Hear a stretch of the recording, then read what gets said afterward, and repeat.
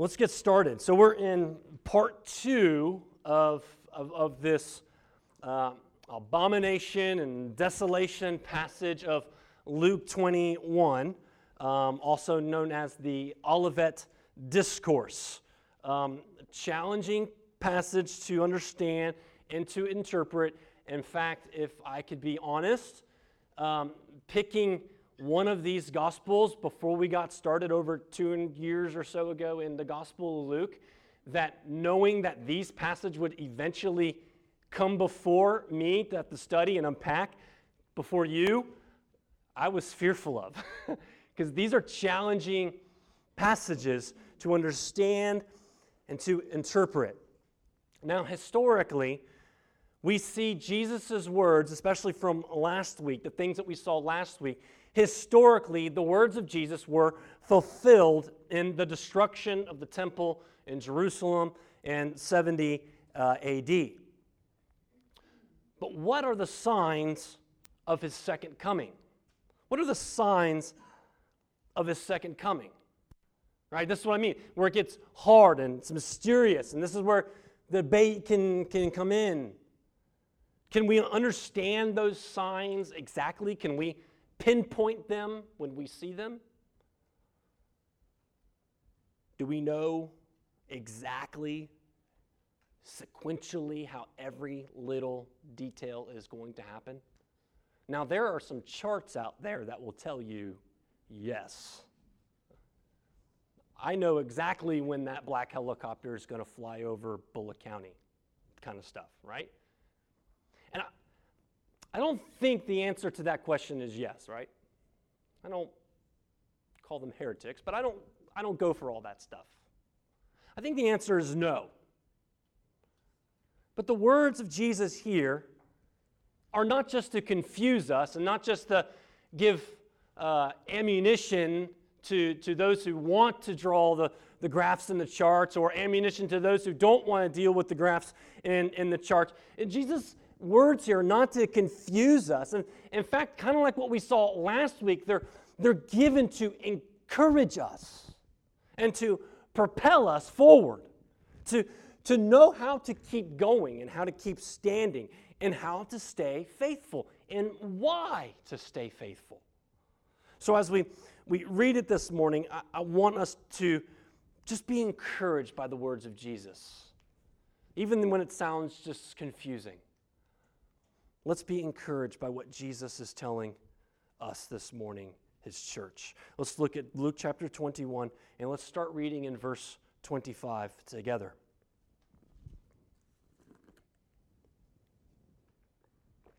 Verse 25. And there will be signs in sun and moon and stars on the earth, distress of nations in perplexity because of the roaring sea and the waves, people fainting with fear and foreboding of what is coming on the world. For the powers of heaven will be shaken, and they will see the Son of Man coming in a cloud with power and great joy. Now, when these things begin to take place, straight up and raise your heads, straighten up and raise your heads, because your redemption is drawing near. And he told them a parable. Look at the fig tree and all the trees. As soon as they come out of leaf, you see for yourselves and know that summer is already near. So also when you see these things take place, you know that the kingdom of God is near. Truly I say to you, this generation will not pass away until all has taken place. Heaven and earth will pass away, but my words will not pass away. But watch yourselves, lest your hearts be weighed down with dissipation and drunkenness and cares of this life, and that day come upon you suddenly like a trap. For it will be upon all who dwell on the face of the whole earth. But stay awake, and at all times praying that you may have strength to escape all these things that are going to take place and to stand before the Son of Man. And every day he was teaching in the temple, but at night he went out and lodged at the mount called Olivet. And early in the morning, all the people came to him in the temple to hear him. And this is the word of the Lord. And may his Holy Spirit move in our hearts to hear and see this, his inerrant, inspired word for his glory and for our joy. Amen. Whew, a lot there. A lot going on in that text. Now, this past Sunday, as I was trying to enjoy some Sabbath rest on the couch, watching a little football, or football was just on, I happened to notice that already Christmas commercials are already upon us. Christmas commercials are already upon us. In fact, I think it was even, not this past Saturday, but the Saturday before, Kate came up to me with the Amazon Book of Toys. Now, for us, it used to be the Toys R Us Book of Toys. Now it's the Amazon Book of Toys, and she has had to show me the Octonauts that she wanted for Christmas. Christmas season starts now, right after Halloween, doesn't it? It's like a light switch on, or a light switch that's off, and it switches on. The two highest money-making holidays of the year is Halloween and Christmas, and they skip right over poor Thanksgiving. Now, side note, that should tell us something a little bit about culture, doesn't it? But Christmas, this holiday is coming. I mean, we can already kind of feel that, it got cold, so we're like, oh man, Christmas is coming. The anticipation is already to build, whether that is good or whether that is bad, whether you like it or whether you not. And as Christians, we may not like all the secular hoopla that surrounds around this holy day, because Christmas reminds us of something deeper, doesn't it? It reminds us of something so much deeper. In fact, it takes us back to the first two chapters of Luke's gospel, where it tells us all about how Jesus came.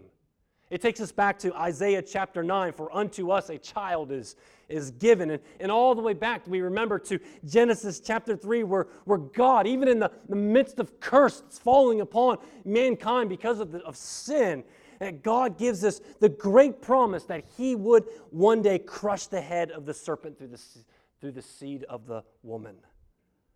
And all that points us to that first Christmas, that first Advent. The incarnation of the Son of God taking on flesh, born as a baby, would grow up into the man, Jesus Christ, who would be sacrificed on the cross as a substitute for the sins of the world, to bring about redemption for his people, the forgiveness of sins. And the New Testament tells us of this. Right? We've studied it in Luke. You see it in Mark. You see it in Matthew. But there is another coming, another Advent that the New Testament actually speaks far greater of. We just get a couple chapters of Christmas and the incarnation, but the New Testament is full of another coming of Jesus. The Old Testament promised that the first Advent would come, and he did. There was anticipation that built up throughout the Old Testament, and he did. It was fulfilled in the New Testament. But now in the New, there's another anticipation that his people are to be filled with. And that is an anticipation for the second coming of Jesus, the second Advent. It is good for us to celebrate Christmas. And I know I'm like, man, you're ahead of the curve. About time, right? Usually I'm behind everything. But it's good for us to celebrate the first coming of Christ. It's good for us to feel that anticipation. But the New Testament shows us that anticipation actually rolls up for us into a greater and far deeper anticipation. Something that much fuller is going to come. We think that this season is all about running up to Christmas morning. But there's a whole other side for us. There's a whole other side for us Christians, and it's what Jesus is telling us this morning to look forward to anticipate, to prepare for. Hebrews 9, I love this verse. Hebrews 9, verse 27. And just as it is appointed for man to die once, after that comes judgment. So Christ, having been offered to bear the sins of many, will appear a second time. Not to deal with sin, but to save those who are eagerly waiting for Him. This is what the New Testament is full of. Telling about the purpose and point of His first coming, but shows us what it means to be eagerly waiting for the second. To save those who are eagerly waiting. And when it comes to the Christian life and our hope now and our future hope, the New Testament focuses on these things more than almost anything else. I think it draws us to the cross, that's our hope, right? That's where our salvation lies. But it also takes us to the second coming of Christ over and over and over. It shows, it takes you more to the second coming of Jesus than it does even heaven itself. There's your hope. Look to Him and His return. That Jesus is coming back. And to anticipate His coming back. And to see Him reign. And I think that's what Jesus has in mind in all of this text that seems to be so confusing and mysterious. To see Him as He comes back and to see Him reign, and that we would embrace it and have certainty in it.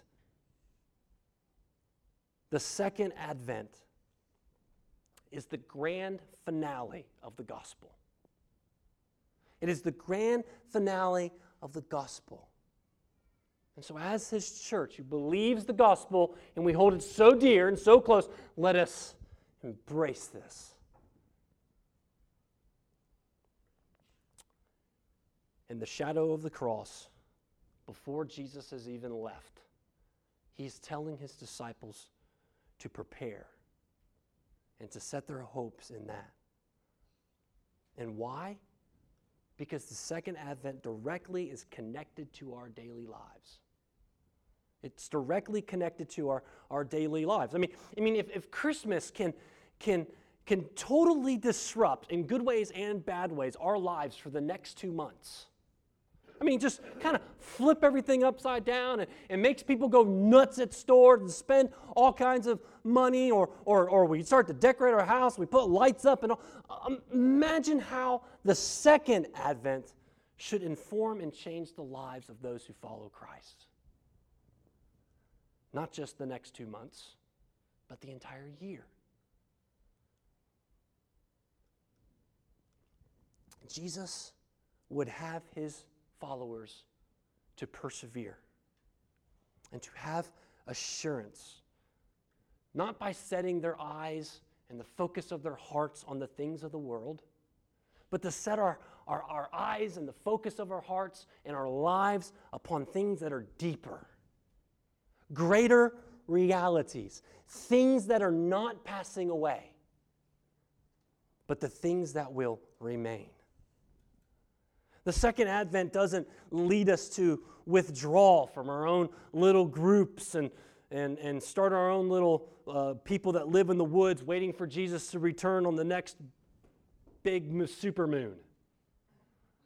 But it moves us as His followers to be saltier, to be brighter in a world that is tasteless and darkness. And here are my 2 points for today. Number 1, that we can rest assured that Jesus is coming back. That's the easy one.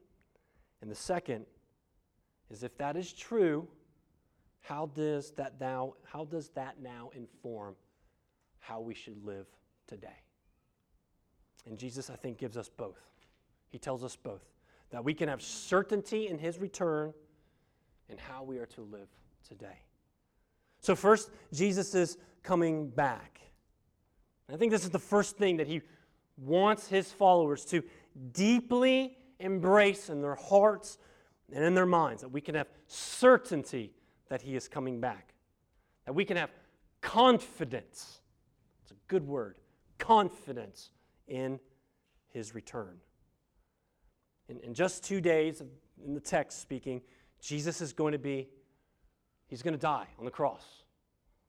And 3 days after that, he is going to be resurrected. And 40 days after that, after his resurrection, he is going to ascend into heaven. And 10 days after that, the Holy Spirit is going to descend upon his people. And then for the next extended period of time, so far 2,000-ish years, the kingdom of God has come, but yet we are, as his people, waiting for his kingdom to be completely established. The consummation of all things in Jesus' return. So as we use the terminology, the little phrase that as Christians, since that time up to now and ongoing until Jesus returns, that we live in the already, the promises that have already been fulfilled, and then in the not yet, the things that haven't taken place, but yet we are anticipating that will take place in his return. And Jesus gives us certainty because of the signs that will accompany his return. Look at verse 25. Signs in the sun, and the moon, and the stars, distress of nations and perplexity, because of the roaring of the seas and the waves, people fainting with fear and with foreboding of what is coming on the world, for the powers of heaven will be shaken. Now, we can read these signs, particular the signs that are given in the earth and in the heavens and the moon and the stars and the sun, and we can read these signs and we can begin to interpret those particular signs based upon our own assertions of our own knowledge of what these signs might mean. So we can interpret it in the ways that we understand science, the way we understand astronomy, and the way we understand biology. And so we have to be careful that with every hurricane, or maybe even solar flares, or floods, or volcanoes, and earthquake, or maybe all at the same time, to be careful not to read into those things that these must be the signs of Jesus' return. But Jesus does give us something very specific, though, about these signs. He says that the nations and the people will be utterly confused and scared. They will be, what does it say? They will be perplexed, distressed in perplexity, consternation, amazement of the horror of such things. So this isn't just 1, 2 hurricanes and an earthquake and a flood, things that have, in a sense, always happened throughout history. This is 50 hurricanes. Don't take that number literally, please. I did not find it on any charts. It could be 42 earthquakes and volcanoes all over. I mean, we're talking a complete distress of the nations. Nature that will be in an unordinary, extraordinary chaos.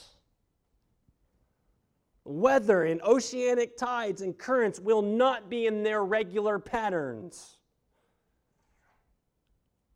You know, one thing that when every hurricane kind of comes off the coast and things like that, we like to think that humanity still is in control of things.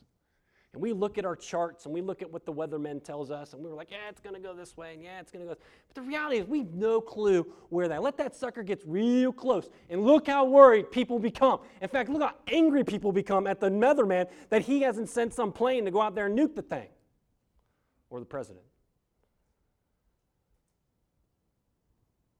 Let that thing come a little bit closer. It's the kind of confusion and panic and fear that I think we're seeing in a real small way of those who are pushing for more and more regulation because of climate change. Look at the hysteria along that. We have to be careful, though, because Christians throughout the centuries have taken these signs and they begin to interpret it in their own times. The fall of Jerusalem, the Civil War, World War I, World War II.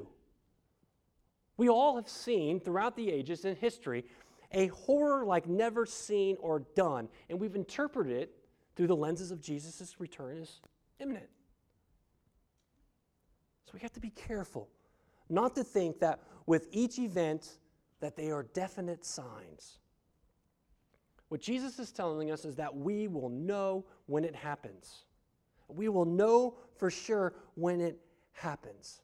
And if we are around when it happens, I think Jesus is describing to us nothing less than God himself in his return of Jesus Christ, that God is actually decreating the world. Decreating the world. In Genesis 1 and 2, God created the world. You look at the text, it tells us over and over. Now, what did God do? God calmed the chaos. God brought light in the darkness. God gave order to things. And it says, writing the laws of nature, dividing the seas between the land and the ocean. He gave night and day, setting the sun and the moon, and when they shall rise and when it shall set, setting the things in orbit, stuff that we had no clue of. God was setting things into orbit and in their place. And I think what Jesus is describing for us is just as cataclysmic as creation was, so will be the decreation of the world when the Son of Man returns in power and glory. But here's the thing.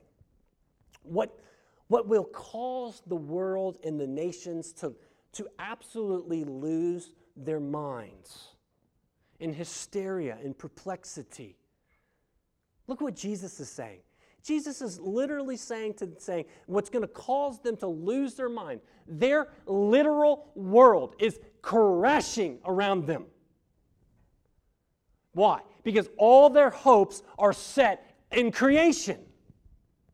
Things that are either created by man or things that were created by God that have become their gods that they are serving, and they're literally being decreated right in front of them. But Jesus says, but you, disciples, Christians, my followers, in that same hour when the world is freaking out, you have assurance. You have confidence in my second coming. So let's not get hung up in all the details of the signs. They're just signs. They will happen when they happen, but rather Jesus is directing our focus and assurance and confidence in the Son of God who is coming in power and great glory. That's where he is setting us to set our focus on, verse 27. The second advent will not be like the first. He is not coming as a baby. There's going to be no manger. There's no silent night, but believe me, it will be holy. And we will all know when he returns. It won't be some one event in Bethlehem 2,000 years ago, but the world will know. And he will come back in power and glory. Nature will be in chaos, and it will be terrifying, but it will be as nothing when the Lamb of God appears before this world. And all will bow before the Son of Man, the Ancient of Days.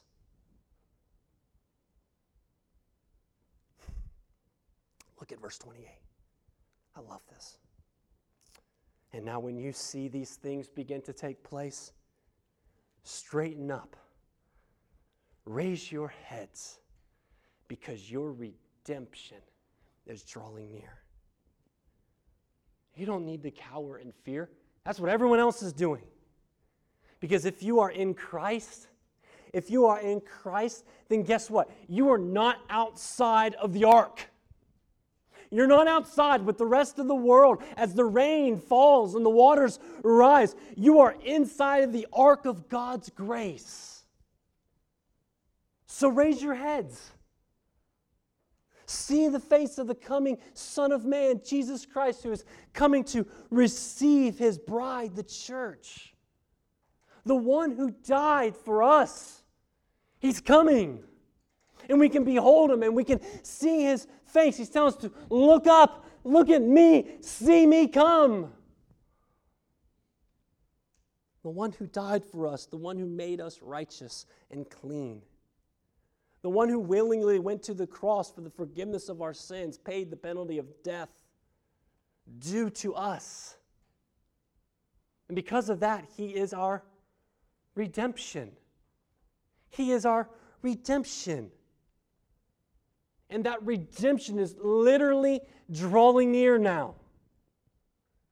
Physically drawing near. In the first Advent, he came as a baby, born in the flesh, to do what? To accomplish redemption. To accomplish redemption, but now he comes in power, in glory, to receive the reward of his work. To receive the reward of his work on the cross, which is our redemption. Yes, we are redeemed now, but in his coming will be our final redemption. When the old flesh, with all its fragility of sickness and death and its stain of sin, will all be wiped away. And he will make us new. And he will make us new, as he will do with creation in the new heavens and new earth. If you are in Christ, then the Holy Spirit has brought about regeneration and continues to sanctify and mature us and grow us in grace. And each of these things, all right, in our regeneration, in our sanctification, in our growing in grace, these are all evidences, small glimpses of what he will eventually complete in the final redemption. Are you frustrated with pain? Frustrated with suffering and trials and sin and temptations of the flesh? Then straighten up. Look up. Look to the one who is your redemption and have assurance and confidence in his return. Because it won't be like that forever. Because all things will be made new. All things will be made new. Now he does another thing here. This is not only the confidence that we have because he's given us the signs of things that are going to happen, but he gives us confidence in something amazing that we must not overlook. And he does it in this little parable here. The little parable of the fig tree. So as the fig tree and all trees grow throughout the year, and Jesus says, you know, when summer is here and summer's come upon you, or as it's coming close, when the leaves begin to come out on the tree. And just as that is a sign to us that summer is coming, Jesus has given these signs to us that the kingdom of God is near. He says in verse 32, "Truly I say to you, this generation will not pass away until all this has taken place." Now, I wanted to stop here because this is one of those verses that are very confusing to people. Because they're like, well, this generation, that generation back then, what does he mean by this generation? Well, I propose to you that what I think he's referring to here, and some people and I think this is a valid translation as well, interpretation, is that they like to think that Jesus is actually talking about in that verse these things of the 70 AD of Jerusalem kind of stuff, right? These things, because these things is used earlier, it's used throughout the passage to describe all the particular events. This is the challenging of the passage, right? But I think what Jesus is saying here when he used this generation is I think Jesus is meaning a new generation of believers. And this new generation of believers is the church. Is the church, right? Those whose hope stretches from Christ's ascension to his return, right? Those who are living in the already but not yet. But regardless of what the interpretation is, or what the correct interpretation is Jesus is still telling us to have confidence. To have confidence in His return and in those particular signs that will come, that He will give us, that we will know for absolute certain that He is returning. But look at verse 33. Heaven and earth will pass away, but my words will not pass away. So where do we have confidence now? In the words of Jesus that will not pass away. Look what He says here. He says, everything around us is impermanent. The chairs that we are sitting on, the concrete that's below us, the dirt below us and everything else, and the clay and everything else that's underneath, the trees, the sand, the sun, the moon, nothing will last, is what Jesus is saying. Nothing will last. But what will? His word. What's amazing about this claim that Jesus is saying here is that it's right on par with Isaiah 40, verse 8. Isaiah 40, verse 8 says, the grass withers and the flower fades, but the word of our God will stand forever. So what is Jesus saying? When He says, my words won't pass away, what is He saying? That He has absolute confidence in the authority because He is the Son of God. And that His words will not pass away. And He tells us this so that we would have confidence and assurance that His words will last. That His words last longer than anything in this whole world. That we can bank our whole lives on His words. So when He says, I am your redemption and I am coming back, and you don't have to worry if my words will fade or whether they will wither or whether they will grow old or die or be destroyed, they will not pass away. That we can trust them, that we can hold to them, we can hold the world and the things of this world loose because they're going to pass away. He is saying, I am more faithful. My words are more true than the sun coming up and the sun going down every day. As much as we expect that to happen every day, Jesus says, expect more. My words are true. Because one day, the sun won't rise. My words will never pass away. We have confidence and assurance that Jesus is coming back because His words are true. Amen. And it will never pass away. So, church, let's listen up.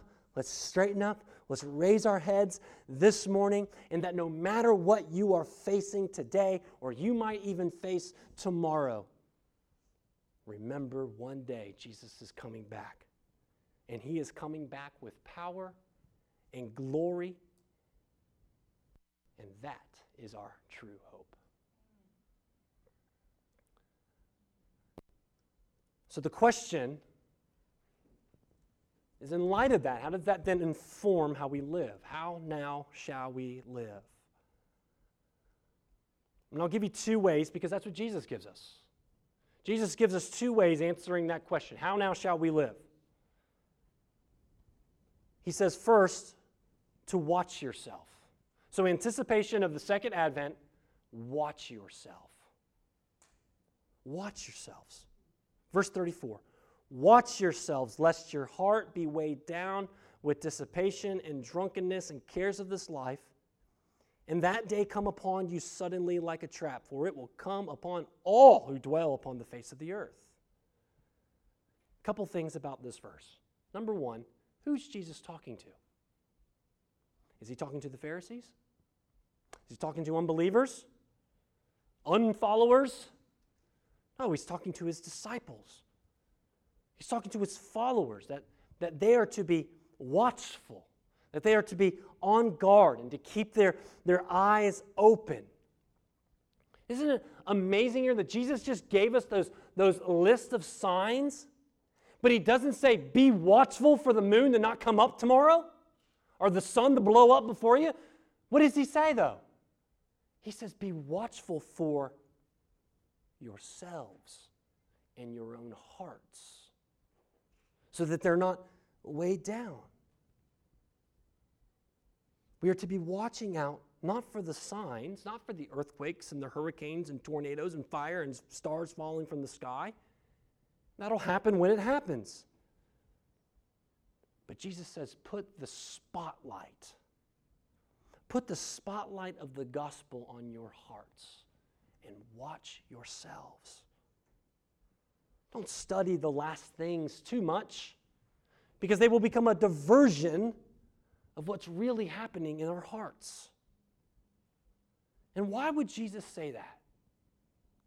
Why would Jesus tell us to watch our hearts more than anything else? Because in our hearts is the battleground, as Jesus says, of whether we will be prepared or not.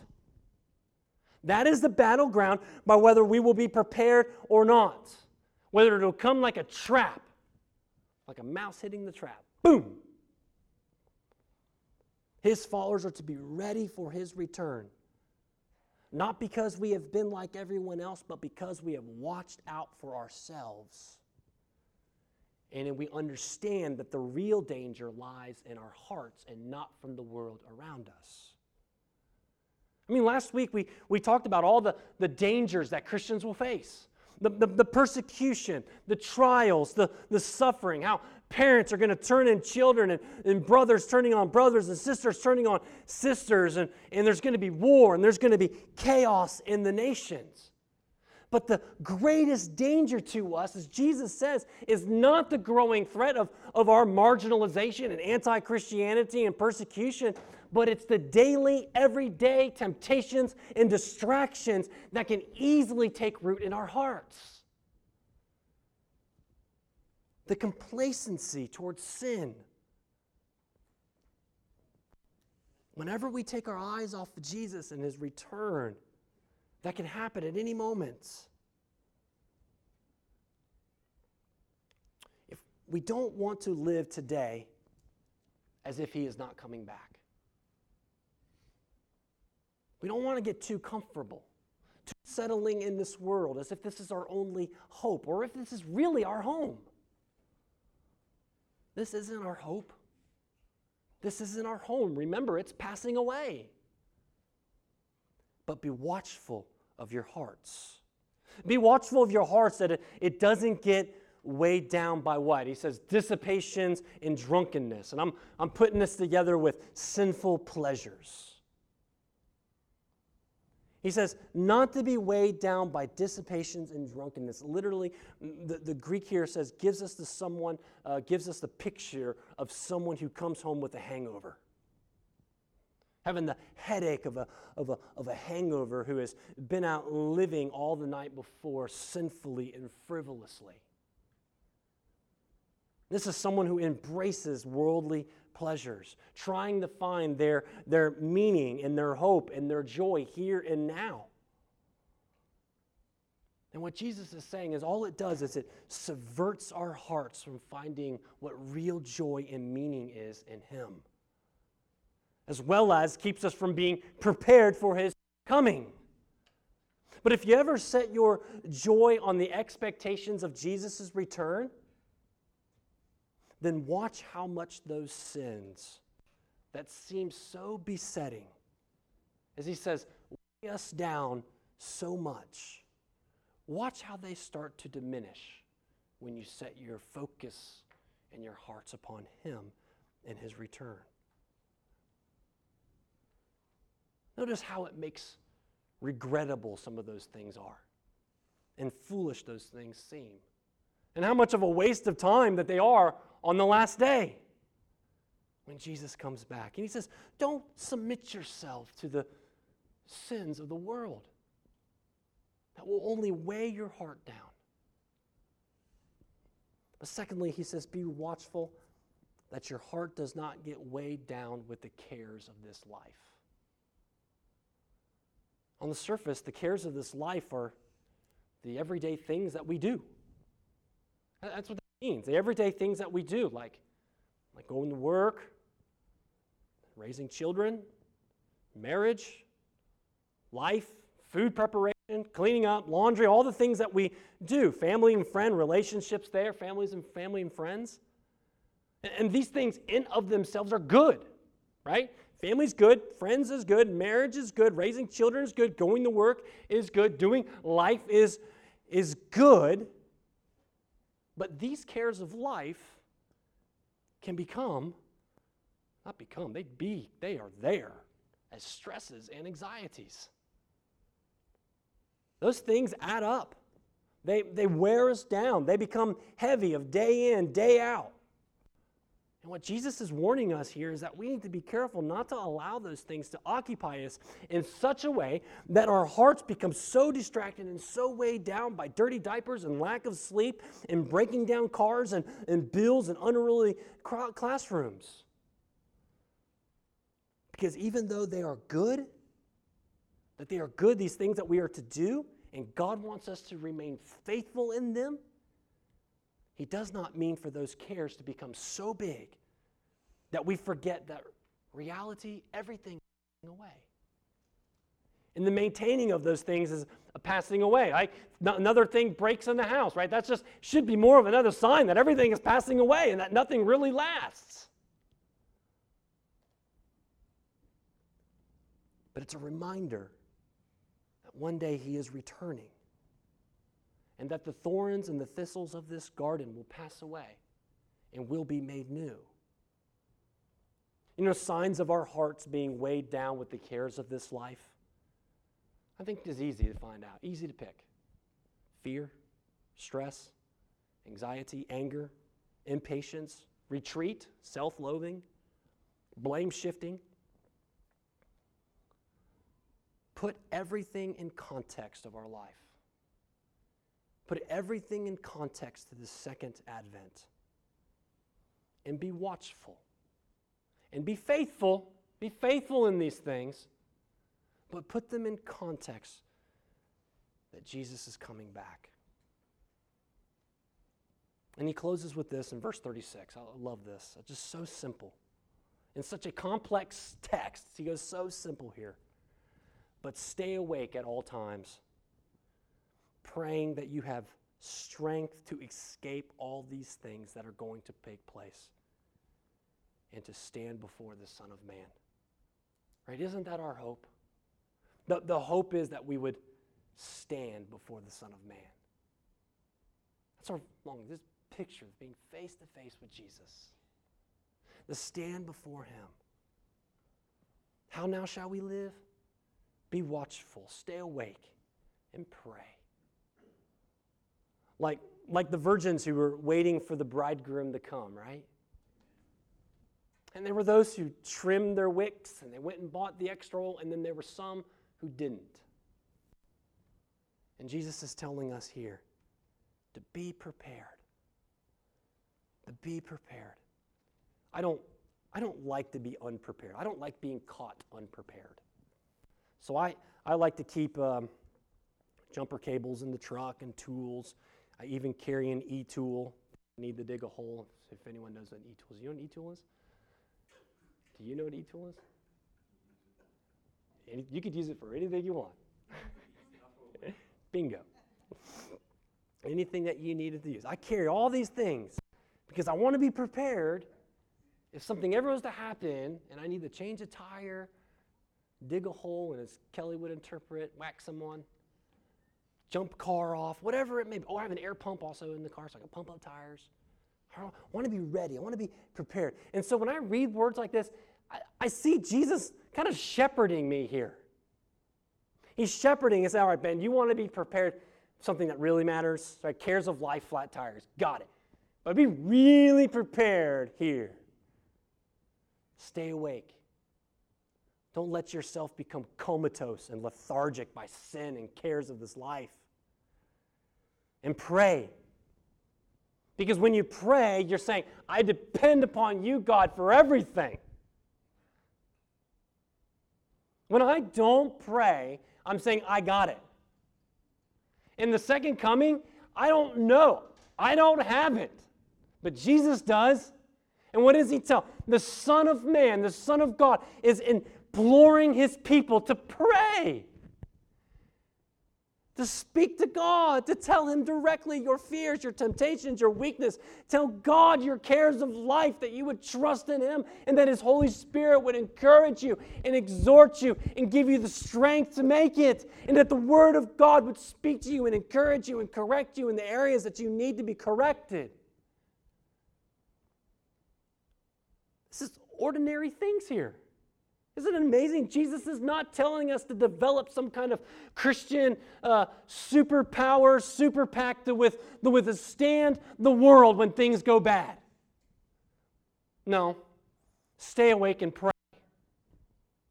Ordinary things. Ordinary things. That we would be people of great prayer. Or maybe just ordinary prayer. Ordinary prayer. And yet the one thing I think the church can be so comatose to and lethargic in is prayer.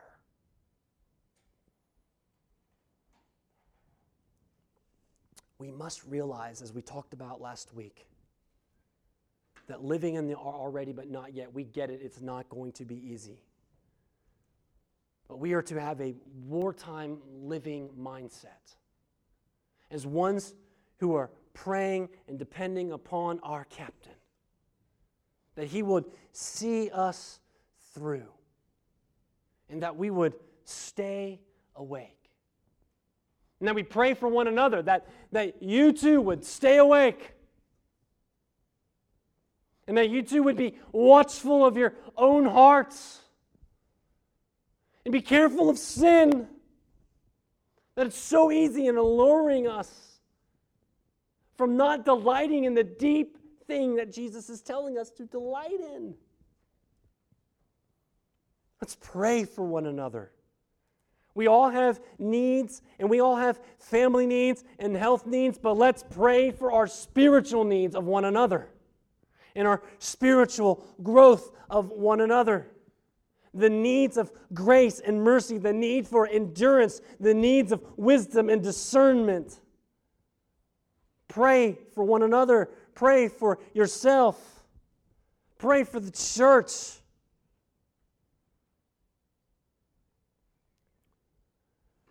I know it's November, and I know Christmas is coming. But I think we should be more encouraged and exhorted and warned in the second Advent than in the first. Christmas has come. Jesus has come in the flesh, but He is coming back, for our redemption is drawing near. Straighten up. Raise your heads when He comes, but until then, be prepared. Be watchful. Be watchful over your own heart and the sins and the fears and the cares that seem to weigh us so easily down. Pray that those things would be diminished and Christ would be exalted in our hearts. And let all of that be in the light of the promise of Jesus' return. Anticipate that day. Look forward to that day when you and me, when we see the Son of Man. And oh, what a day it would be, a day of rejoicing it would be when we see Him face to face. And then everything we have seen and everything that we have faced here on this earth would seem so small and seem almost as nothing. As the Apostle Paul tells us, it will be incomparable to the glory that is set before us. Set your hope in that, brothers and sisters. And as the Bible ends with Jesus saying, "Surely I am coming soon," and all God's people say, "Amen. Come, Lord Jesus, come." Let's pray. Lord, come. Come. That's our heart's the cry this morning is come. Come, Lord Jesus.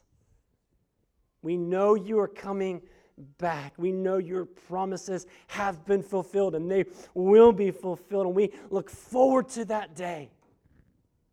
But until then, Lord, will you find us faithful? Give us the power and the strength through the Holy Spirit to remain faithful, to endure. Lord, that you would find us faithful. That you would find us watchful over our hearts. That you would find us praying. Help us, oh God, in these things. Help us as a church, as a body, to be in these things. Teach us what it means to be completely dependent on you. And so, Lord, we are thankful for these promises, for these hopes that you have set before us, and the glory that awaits us. And as anticipation builds for Christmas in our hearts and our minds and things around us, oh Lord, even more we anticipate your coming. In Jesus' name we pray. Amen.